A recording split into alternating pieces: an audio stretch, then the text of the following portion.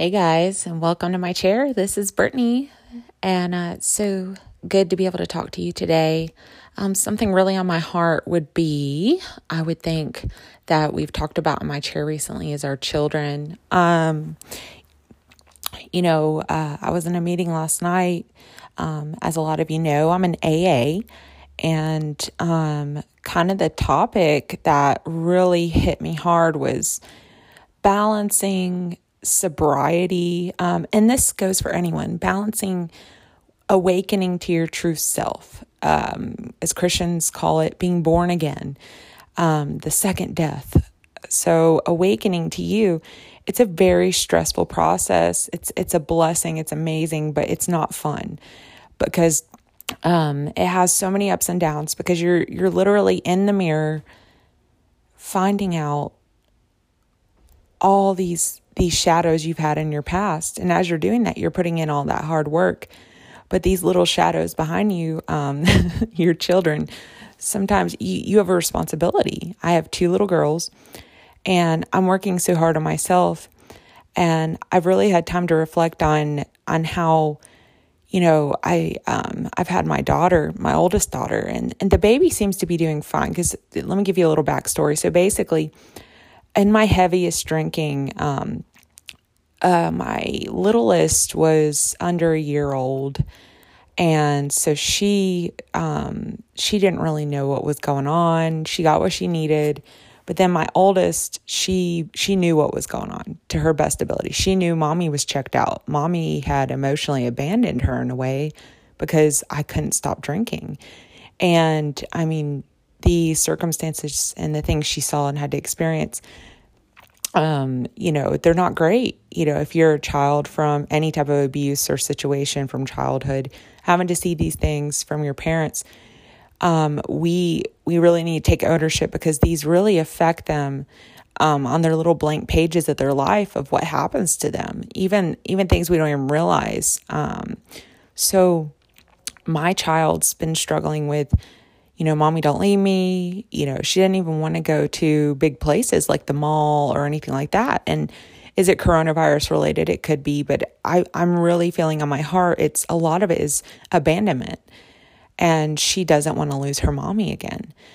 And so I found myself stuck in this place of I was talking with this girl last night and she's kind of there too. It's like, we're trying to work on ourselves to become that mommy they deserve, but also we have a responsibility to be there for them and to really prove over time to ourselves and them that we are there. So I'm in a good place, and me and her, our relationship's just growing. We're building a bond and trust. She's getting to know this new mom who's not this lost soul who is hiding in alcohol, who is dead on the inside. And it's hard. I go through the stages of guilt, of not being there. But my intentions were good. I wanted to be there, but it was like this internal battle. And now I'm seeing the reflection of how it's affected her.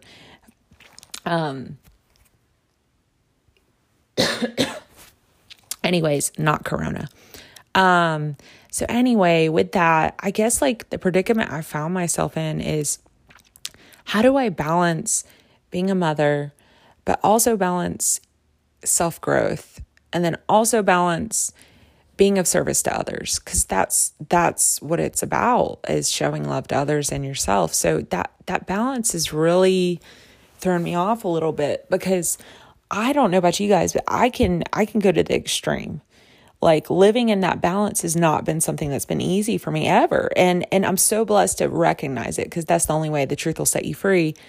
So this is the issue. So when I have my kids, I sometimes get overwhelmed because I'm your working woman. I'm, entrepreneur, all these things. And then I pick the kids up and it's dinner time. Mommy, we miss you. Want attention. And of course they do. They're thirsty because they have this new mommy that, it's great. And they haven't seen me all day. But I also am reflecting, okay, you're exhausted. You've had a long day. So it was so cool because, I had a talk with someone I live with, and we sat down and they were like, listen, we could tell you were just the weeks that you have your kids, you're really stressed out and you're trying so hard to create balance and all these things. But this is what we're seeing. And they called me out on it. And they're like, this can make your life so easy. It's like, you're almost there. Like, your life's on firm foundations everywhere, but this one area. And they're like, what do you feel like is stressing you out the most? And I was like, I'm not sleeping enough. Having my own Zen time, my personal time to myself at the end of the day is almost non-existent with my children. And I feel guilty trying to get that because I haven't been there. It's that guilt and shame. So, really not shaming myself and going, no, I need that. Okay, 8:30 comes, that's mommy time. But when I try to do that, it's this battle of crying and fighting it and trying to be respectful where I'm living, not waking up the people I'm in. So I'm like, I need to reach out for help. And the people I'm living with are like, we will help you, So they're like, we are going to get a set schedule. Bedtime is this time. And more the authoritative figure in the household is going to set that. And because I need my space, that's just something I need, because if I'm not good for me, I'm not good for anyone. So I'm getting help with that. And it literally, this weight just lifted off of me. I'm like, oh my God, just that one little thing. I made it so big and so hard, but just having boundaries for myself could just cause a ripple effect of positive, amazing things. And in our society, we have created this mom shaming, and it's awful. It's like, and usually the answer is right in front of us. It's simple, but we have to reach out and ask for help. That's where I find I'm a burden on people. And it's like, no, like, part of being a feminine energy like I am is needing others as much as they need me, and just reaching out and feeling like, I feel overwhelmed. I need help. Where can you help me? So this person's reaching out, they're going to help me. And that's great. And, I find my kids a lot of times on iPads and stuff like that. And I know it's a problem. I see it in society. People are checked out. They're sitting at the dinner tables. Kids are on the iPhones. Parents are on their phones. There's no family dynamic. So I'm like, the kids have already lost so much. And I hate just stepping in and just ripping everything away. I've already, got rid of Roblox and certain games that I think are just, there's so much going on with them that's not safe or healthy for them. It's like, so I just take their phones away or their iPads or whatever. And it's, sometimes the answers are simple. It's like, I'm finding when I'm doing on the short periods of time that I'm like, okay, kids, this is me and you time. I fill it with fun stuff that doesn't necessarily cost money, but they just want my attention. So we color together, we do things together. My phone's put down. This is their time. The kids don't even care about the phones at that point. Like, seriously, they don't even care about it. Like, I think Holly leaves her little play phone in the car and forgets about it just because I turn my eye and I'm listening to her and we're being goofy and we're having fun and I'm pretending to be a kid, and it's helping me too. So I've just learned to set boundaries for my adult time. I love my room to be, I have my room. It's not cluttery. It's clean. I have the colors I like in it. I can just meditate and pray. It's my space. And that's my room. And then my time is valuable too. And my time that I need for, let's say, AA or my girl time, that's a priority and valuable too. But I have to set that aside and make it a priority. But also set aside time for them and make them a priority. So this is balance. This is learning balance. And it seems cookie cutter. I know a lot of people are probably like, well, duh. Well, most people don't practice it. And it's a lot harder because it's not easy. It goes against the grain. And because the easy things tend to be the things we go to.